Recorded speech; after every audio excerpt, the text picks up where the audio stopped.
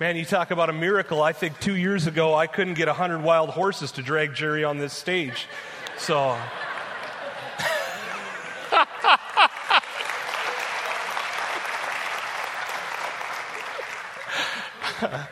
praise God. Hey guys, I have something that I'd really like to share with you that's super important this morning. I would call them our founding pastors here at Watford City Assembly of God. Bill and Loretta Bush are going through a season that they need our prayers. Right now, Loretta has been diagnosed with stage 4 cancer, and the doctors say it's very rapid, and she is hospitalized right now. And Bill is also having some physical difficulties as well. And they're older people, but we just need God to surround them in this moment. They poured out their life for 11 years here at Watford City Assembly of God, planting, and much of the reason why we're harvesting today is because of the great planting that they did and walking the church through very many difficult times and continuing on. Would you join me this morning as we pray for Bill and Loretta today? Heavenly Father, though we're miles apart from them in this moment, God, we as a congregation thank you for the investment of their lives in our church. And today we ask, God, that you would surround them with your presence, that God, that they would know how near and dear and close they are, not just to our heart, but to yours. That God, they would sense your peace and your comfort and your love.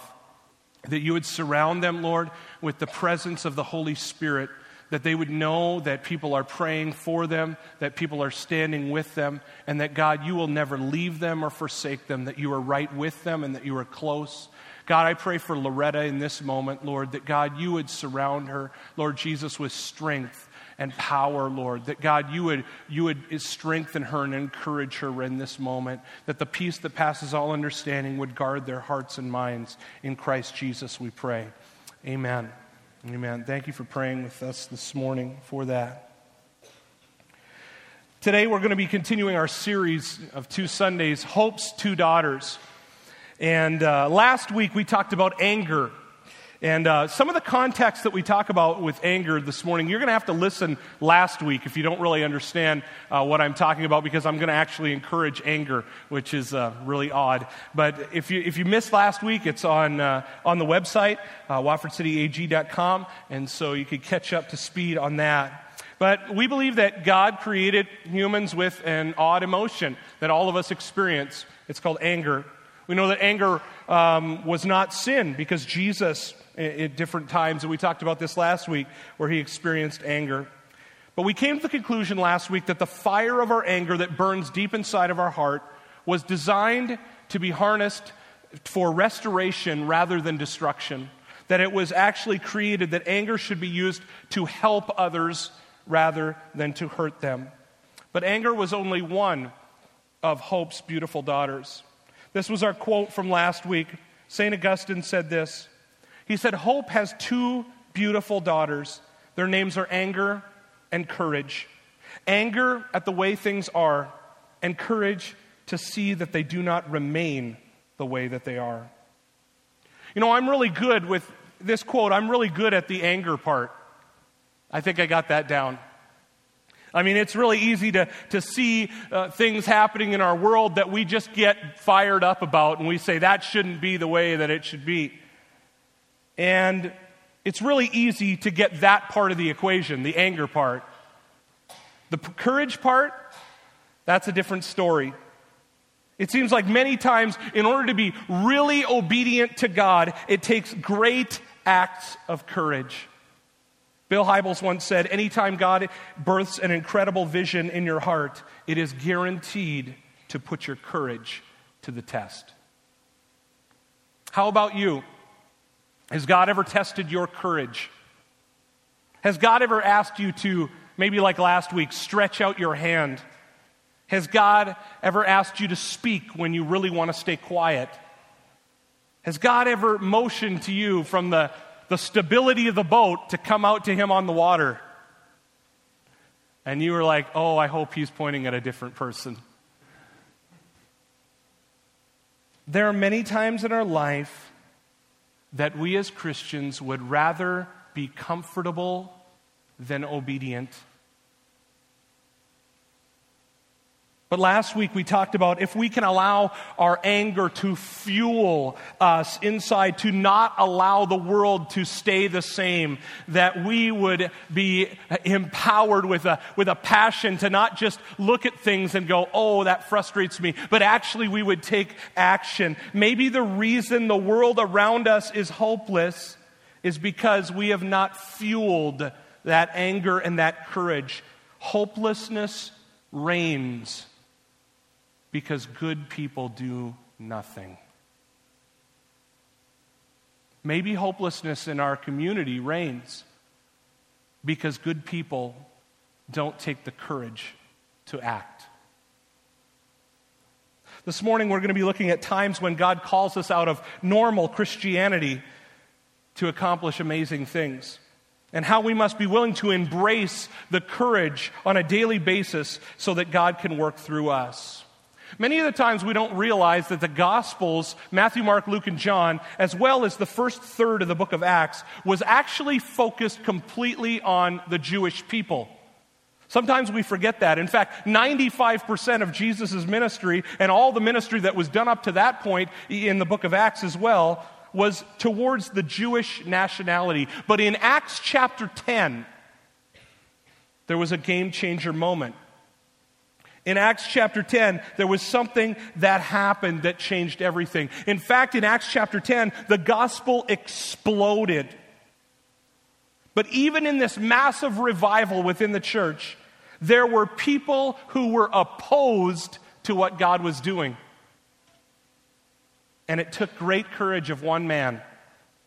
Actually, he's the guy that gets most of the heat in the New Testament. His name's Peter. Messed up a lot. But God used one man for this game-changer moment, for the church to press into all of the nationalities across the entire world. And the courage of one man is the reason why all of us sit in this room today. Peter. Take your Bibles and turn with me to Acts chapter 10, because I want us to look at this courageous moment together. In Acts chapter 10, starting at verse 9. We're going to look at quite a big portion this morning, so hold on to your hats. We're going to run fast through God's Word here today. In Acts chapter 10, starting at verse 9, it says this: The next day, as Cornelius' messengers were nearing the town, Peter went up to the flat roof to pray. It was about noon. He was hungry, but while a meal was being prepared, he fell into a trance. So Peter here is up on the rooftop, and this is something that he commonly did. He was praying, and he has a powerful moment with God. And he sees a vision, and God begins to speak to him. Let's continue in verse 11. He saw the sky open, and something like a large sheet was let down by its four corners. In the sheet were all sorts of animals and reptiles and birds. And then a voice said to him, "Get up, Peter, kill and eat them." "No, Lord," Peter declared, "I've never eaten anything that our Jewish laws have declared impure and unclean." But the voice spoke again, "Do not call something unclean if God has made it clean." In the vision, God lowers down this sheet of all of these different animals, and as he lowers all of these animals, we saw that there were unclean animals within the sheet here. Now, the laws of the Jewish people didn't allow for them to eat certain animals. In Leviticus chapter 11, it says that they could eat an animal that had a split hoof and chewed its cud. So that meant that they could eat a cow, but they could not eat a camel or could not eat a pig. It also went on to explain that in Leviticus chapter 11 that they could eat fish from out of the sea as long as the fish had fin or scales. So they could eat a walleye, but they couldn't eat an octopus or a lobster or something like that. So God drops down this sheet of all of these animals, and Peter wouldn't touch them. He wouldn't eat them even when God told him to. He even tells God no. Just to give you a heads up right now, if God tells you to do something, no is probably not the best answer, okay? Just if you want to take one takeaway this morning, that would be a good one. He says no. But why did Peter say no? What caused him to say no in this moment? It's because Peter said, I have never eaten anything like that before. I have followed the religious rules up to this point, God. Why would we go anywhere else now? But then God says, don't call something unclean that God has made clean. Let's read on verses 16 through 18. The vision, this vision of it dropping down, and it says that it was repeated 3 times that God told him to eat, and the sheet suddenly pulled up to heaven. Verse 17, it says, Peter was perplexed. What could the vision mean? Just then the men sent by Cornelius found Simon's house, standing outside the gate. They asked if a man named Simon Peter was staying there. Now Peter, at the close of the vision here, doesn't really understand what's going on. And then he's perplexed, the Bible says. But God doesn't give him time to try and figure it out. The Gentiles end up on his doorstep right at that moment looking for him. And now Peter was a devout Jew. If Peter had never even eaten anything that was unclean, he probably didn't make it a habit of spending time with Gentiles. That wasn't something he was going to do. I mean, Jesus ate with tax collectors and sinners and drunken prostitutes, but guess what? They were Jewish. They were Jewish prostitutes and Jewish sinners and Jewish drunkards. So that was okay. Sort of. But to Peter, this was a big deal. Jews considered Gentiles unfit to talk to, especially to eat with. Because in that culture, if you ate with someone, it was a sign of acceptance of who they were. The reason why the Good Samaritan was such a powerful parable that Jesus told was the fact that the Samaritan, the one who helped, was actually half Jewish. That was unheard of. Half Jewish? And now the Gentiles are at his doorstep. But before Peter could really wrap his mind around this, the Gentiles are knocking at his front door. Ding dong, comes down the steps from off the top of the roof. These people look different. They smell different. They were hated by the Jews. And they're at Peter's doorstep. Verse 19. It says, meanwhile, as Peter was puzzling over the vision, the Holy Spirit said to him, 3 men have come looking for you.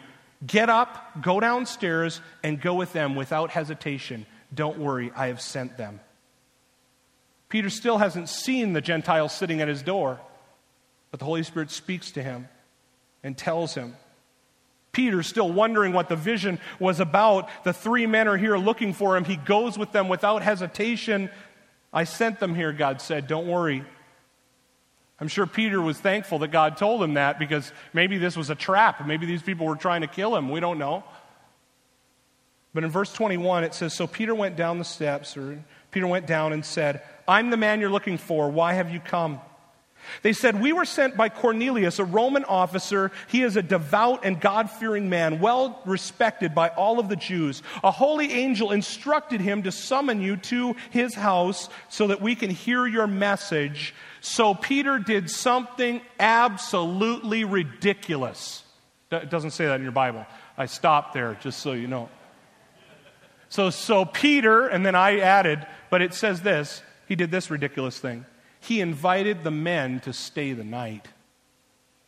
That was unheard of in this culture. He invited these men to stay the night. And the next day, the Bible says, he went with them and accompanied them with some of the brothers to Joppa. So these guys are explaining, and I believe that Peter the vision begins to unravel in his mind. The timing is too perfect. So he does something that was unheard of. He invites them into his house. He treats them like guests. This was a huge step. Then he goes with them in obedience to the Holy Spirit. Verse 24 through 29. Then they arrived at Caesarea the following day. Cornelius was waiting for them and had called together his relatives and close friends. As Peter entered his home, Cornelius fell at his feet and worshipped him. But Peter pulled him up and said, "Stand up. I'm a human being just like you." So they talked together and went inside, where many others were assembled. Peter told them, "You know it is against our laws for a Jewish man to enter a Gentile's home like this, or to associate with you. But God has shown me that I should no longer think of anyone as impure or unclean, so I came without objection as soon as I was sent for. So tell me why you sent for me." So Peter walks into the room. The first chance that he gets the microphone, which they didn't have back then, the first chance that he stands up in front of everyone, he tells them, "Listen, you got to understand," he shoots straight, "this is a big deal. You guys all know in this room that it is against my religion to come into this home, to associate with people like you. This is bad for my reputation, so let's not let it out, okay?" But he says this, "God has shown me something, that there shouldn't be a distinction between Jews and Gentiles." It takes great courage to be obedient to God, especially when it challenges our customs, our religious backgrounds. Sometimes God challenges our personal prejudices and even the mindsets that we have created over many years. I'm not sure if we can fully understand the severity of Peter walking into Cornelius' house that day and how vastly powerful of a moment this was. So from there, Cornelius explains to Peter. He says, "Hey, I saw a vision. An angel came to me. He told me, go get Peter. Peter will come. He'll share a message with you." So what does Peter do? Peter here, and I'm skipping a bunch of verses here to kind of paraphrase. Peter, at this point, he explains the gospel to them. He says, Jesus Christ came, He died, He rose again, and then He told us to preach to everyone who would believe in Him, and if they believed in Him, then their sins would be forgiven through the name of Jesus Christ. Then something powerful happened right there in the room. As the Gentiles were hearing, in their heart they were accepting the message of Jesus Christ, and in that moment, instantaneously, they were filled with the power of the Holy Spirit and began speaking in other tongues. Up to this point, the only tongue-talking Pentecostals were Jewish, okay? But all of a sudden, it just burst out of them. The Holy Spirit came on them. So God was obviously accepting these people in that moment.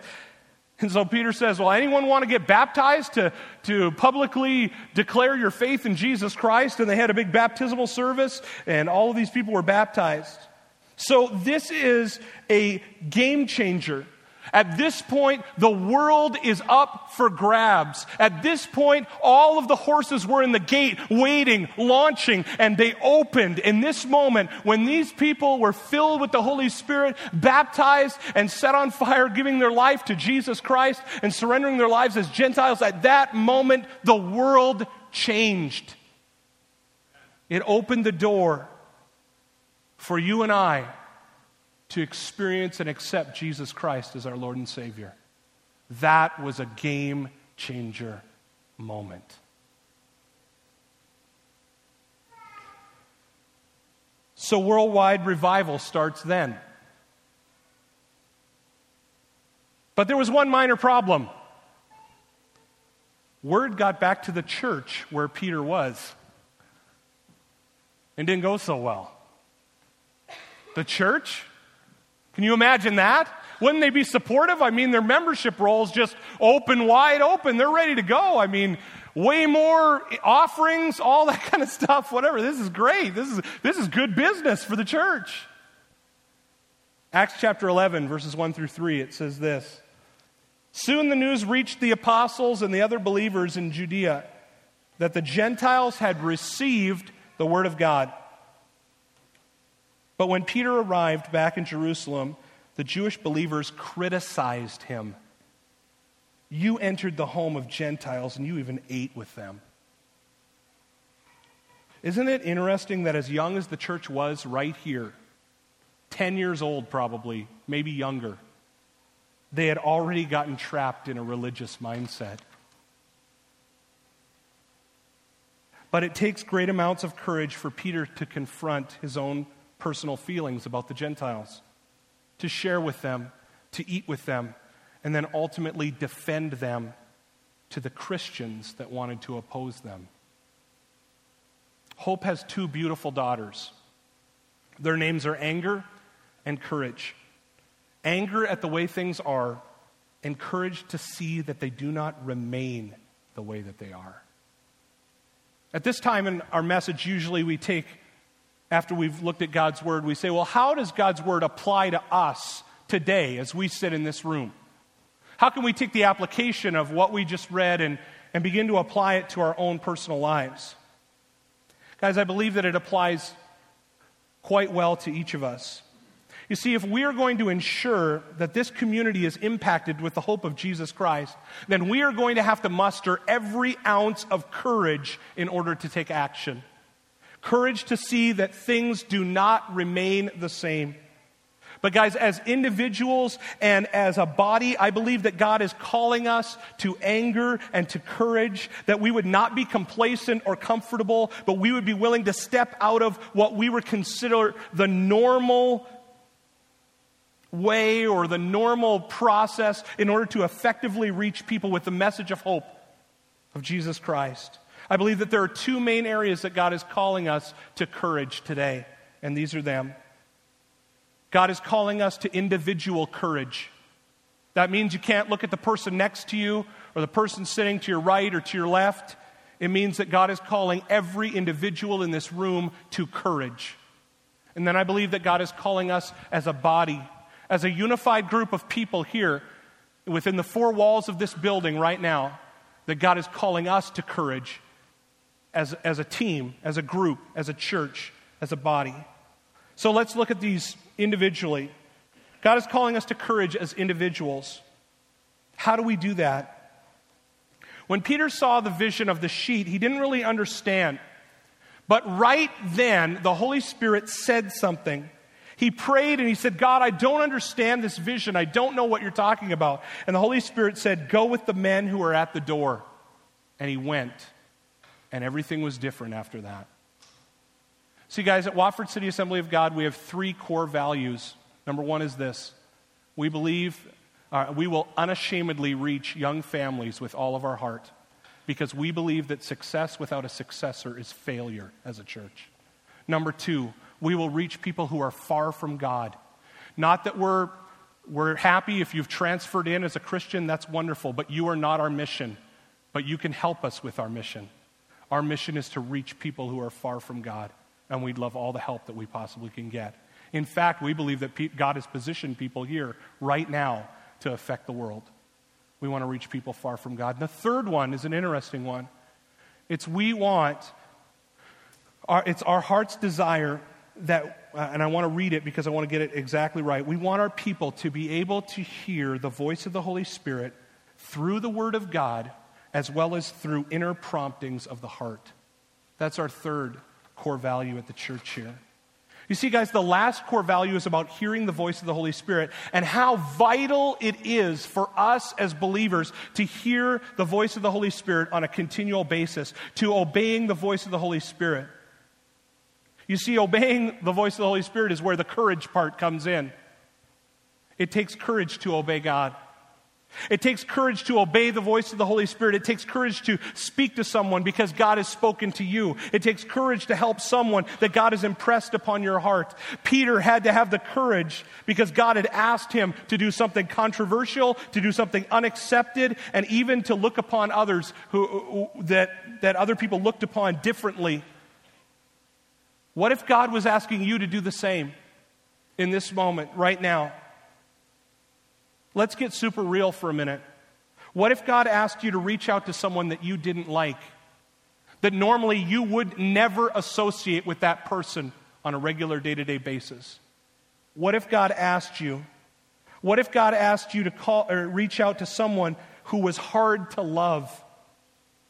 What if your Christian friends came to you and said, I'm not sure if you should be hanging around with that person? What if that person would ruin your reputation?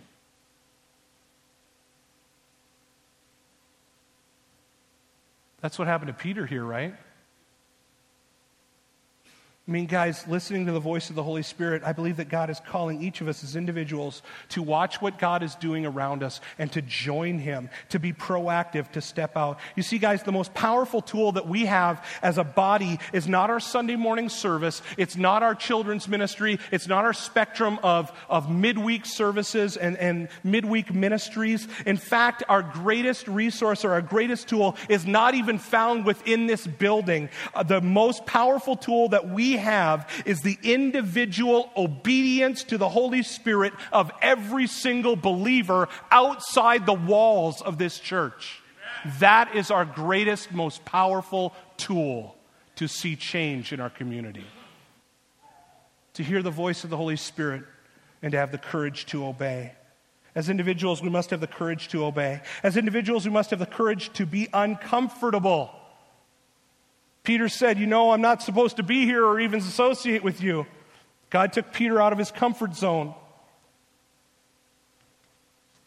A lot of times I don't think we're willing to go out of our comfort zone. In fact, we pray often that God wouldn't take us out of our comfort zone. So I'm going to say right now that don't be surprised if in the next 7 days, God wants to challenge your courage and take you out of your comfort zone. As individuals. Not the person next to you. Not the one on the left or on the right. I'm talking about you. Yeah, you. That God would want to take you out of your comfort zone. He might ask you to do something completely out of your character. He might ask you at the gas station to go and talk to someone. He might ask you as you're walking down the hallway of the hospital to visit a friend that someone is in the waiting room and they begin to cry and the Holy Spirit speaks to your heart and says, go pray for that person. God might ask you to have a really hard conversation with someone. But listening, many times, people think that courage is the absence of fear. But it's not. See, courage is being afraid, but still doing what you're supposed to do. As individuals, we must have the courage to obey. We must have the courage to be uncomfortable. As individuals, we must have the courage to stand firm against opposition. Listen, guys, we are in an army. The enemy of our souls is shooting at us every day. The devil, he wants nothing more than to cripple you, to make you ineffective, to deceive you, to cause you to be offended. But we must realize that when we run into those type of situations where we could be offended, where we could be hurt, where we could just shell up and become calloused, I want you to understand that it's not the person that said the words. We do not wrestle against flesh and blood, but against principalities, powers, against rulers of the darkness of this world, against spiritual wickedness in high places. Listen, we're not fighting people. We're fighting the enemy. And we talked about that last week. And how important that is when God calls us out to speak. It's going to take great courage to fight. There are battles that go on in our minds every single day that we have to fight. Peter came back to the Christians, was all excited. The gates had opened. We're ready to run. We're ready to go, guys. Look at this. And they criticized him. They accused him of being unspiritual. They said, you even ate with them, man. Do you realize that at times, this is really, really edgy, but there are times when Christians can actually be the voice of the enemy. And we have to realize that we are fighting a battle. And that we need, not that we're fighting against that other person, but the enemy can use or filter that other person so that he says things. Think about the church at that moment. What do you want to do if you are the enemy, if you're the devil at that moment in Acts chapter 10, and the world is about ready to break forth in a huge and massive revival, that the Gentiles, they are opening the gates. At that moment, what do you want to do? You want to crush Peter in that moment and stop it right there. And who did he use? The church. Isn't that, I know it's hard to get our mind around, but we have to understand that the enemy wants to do anything to cause division or dissension in our hearts. And listen, guys, as individuals, we have to continue to have the courage to obey, continue to have the courage to be uncomfortable, the continual courage to stand firm. So as individuals, we need to do this. The same three things we need to do as a corporate body, as a church. And I'm just about done. Three more things here. As a church, it takes courage. As a body, all of us together, unified, courage to be obedient to God. And I believe that we have done this as a group, that we've really tried hard to be obedient to God. He's led us to climb some pretty steep mountains, overcome some great challenges, and we've gone where other churches maybe are unwilling to go. But we need new courage starting today as a church, as a body of believers. We need new courage for what God has called us to next. As a church body, we need the courage to obey God when He asks us to do difficult things. Because fear doesn't just paralyze individuals, fear actually can paralyze churches. That they would be afraid to do anything that would get out of the normal circle of church. Guys, pray for us as leadership. Pray for myself. Pray for the board. Pray for our staff. That God would give us courage. That we would be sensitive to the Holy Spirit and know the direction and the choices to make. That we would have courage to be obedient. Because it takes courage as a church to be obedient to God. It takes courage as a church to step out of our comfort zone. I've been a Christian all my life. It's really easy for me to go through the motions, to say the right words, to say all the Christian cliches. But what if God asked us as a church to do something that was radically different? What if we didn't sing the songs that you liked anymore? Or we didn't do communion enough? Or church was continually changing when we wanted it to stay that way? It takes courage to step out of our comfort zone as a church. A couple weeks ago, I brought up an 8-track. And I showed it to everybody. And for a long time, churches have been stuck in the mode where they just want to make a better 8-track. They just keep making a better 8-track and a better 8-track and a better 8-track. Listen, the world ain't listening to 8-tracks anymore, guys. If you think that you're going to do something within the four walls of your building here that's going to attract a pile of people and they're all going to come running and they're going to come to know Jesus, listen, they're not listening to 8-tracks.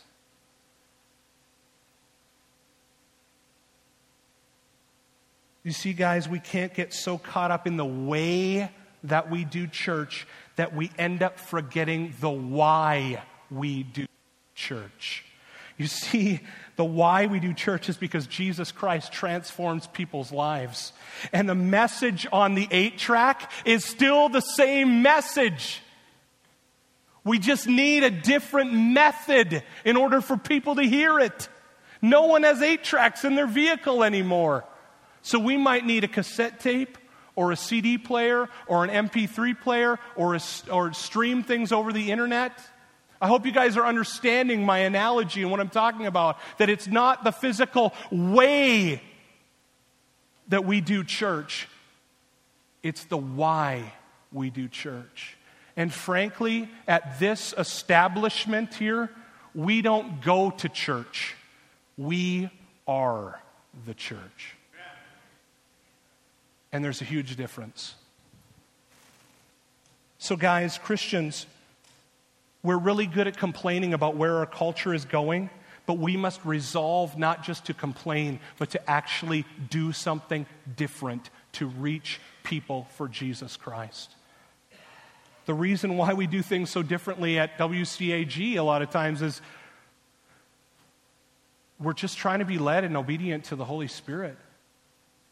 And that takes us out of our comfort zone sometimes. It'd be really easy for me as a pastor to stand up here and go through all of my Christian cliches and all the things that I've learned ever since I was 2 weeks old in the front pew of a Pentecostal church, and we can just go through the motions, guys. And guess what? Our region and everyone around us would go to hell. But instead, we say, you know what? We're going to be invested in other people's lives. We're going to go out from this place, and it takes courage to step out of our comfort zone. Lastly, guys, it takes courage to stand against opposition. This is going to come to a shock to many people in this room. But today, the greatest opposition to the gospel of Jesus Christ in our region right now is not found out there. It's found in here.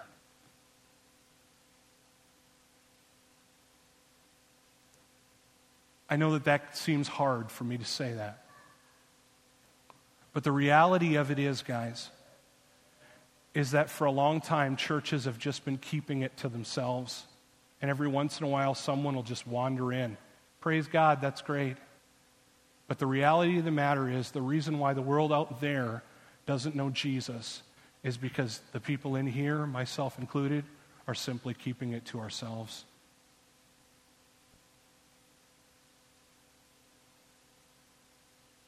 And see, guys, Peter experienced opposition. Peter experienced that the Gentiles were wanting the gospel. But do you know who didn't want the Gentiles? The church. See, religion many times stands in the way, and it challenges our obedience to God simply because we have never done it that way before. Guys, God is calling us to have the courage to press forward into uncharted waters as a church, to embrace uncomfortability, to radically follow the leading of the Holy Spirit, to experiment in different ways to reach more people. Could it be that the greatest hindrance to the church advancing is not the devil, but it is rather ourselves? Simply our unwillingness to have the courage to stand against our own fears.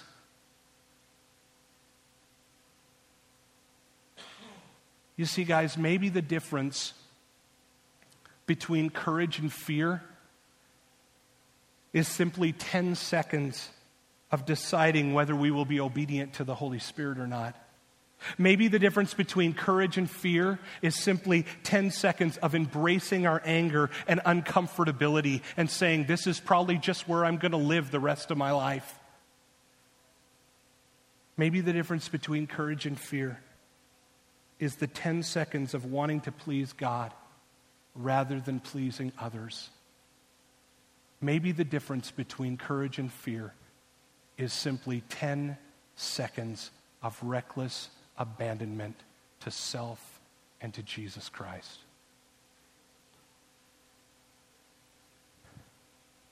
Remember, anytime God births an incredible vision in your heart, it is guaranteed to put your courage to the test.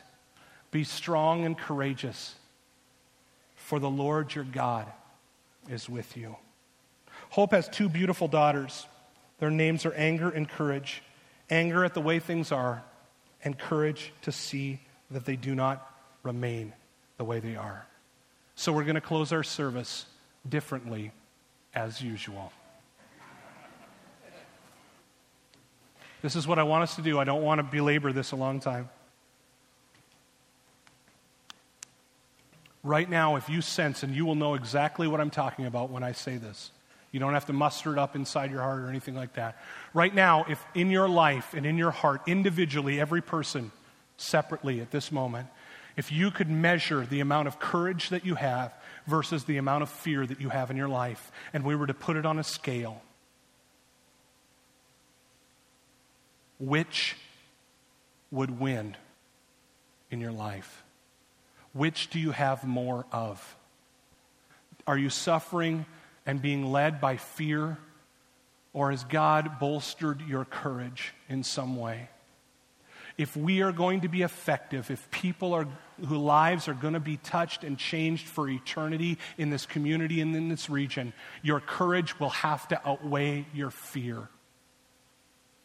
So this is what I want us to do. If you would be open and you would take 10 seconds of absolute courage. If you're in this room and you say, Pastor Sheldon, my fear outweighs my courage on a continual basis, and I don't want that to, I want that to change. I don't want to stay the same today. We're going to pray for everyone in this room, just right where you're standing. So on the count of 3, I'm going to have everyone whose fear is outweighing their courage, I want you to stand up. Ready? 1, 2, 3. Stand up. It's not going to be everyone, okay? It's not going to be everyone. But your fear is outweighing your courage. Okay, a lot of people. A lot of people. All right, so we're going to make a mess of it as usual. I need everybody in the room, everybody that's standing right now, everybody look around. I need all the people that are sitting down, and even if you're here the first time, I apologize in advance. I'll meet you at lunch, and you can chew me out. I'll take you out to lunch, okay, if it's your first Sunday. I want you to go around, and I want you to put your hand on the shoulder of every person that's standing. Can we just spread out real quick as a church? And I just want to close in prayer like this. So you're going to have to split up. You may even have to put your hand on 2 people's shoulders, okay? So, all right, big mixer. 1, 2, 3. We're all uncomfortable. Let's move. Very good.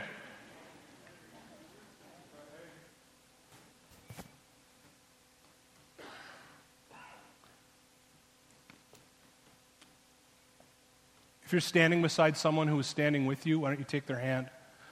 If you don't have someone putting your hand on their shoulder right now. Thank you, Lord. God, as a church today, Lord Jesus, God, it is our desire to act as men and women of God that would have the courage to be obedient to your Holy Spirit. And from this point forward, God, we're asking that you would begin to remove our fear. In fact, we come against the fear in the powerful name of Jesus Christ right now. And we ask, God, in your name, that, God, you would come and you would begin to fill our hearts with courage, that we would be courageous, Lord Jesus, that we would stand for truth and righteousness. God, you would burn the passion and fire deep inside of our hearts, that, God, it would overwhelm all of the fear that tries to trap inside of us. God, that we come against that fear in the powerful name of Jesus, that, God, you would move in a powerful way, because you have not given us a spirit of fear, but of love and of power and of a sound mind. So in this moment, God, we hand over our fear to you, God, that it would no longer cripple us, that it would no longer paralyze us, God, but we would be men and women of God that would act with courage despite the fear, that the courage would overwhelm, would override, would lift up above. And in this moment, God, that you would set people free in this room from the fear of what other people think, the fear of the reactions of what other people will say, and that fear would be gone in the powerful name of Jesus. And we would speak life and liberty and courage and blessing upon each life. That God would grant you the foolishness to believe that you can make a difference in this world, so that you can do the things that others claim cannot be done. In the name of Jesus. Amen. Amen. Praise God.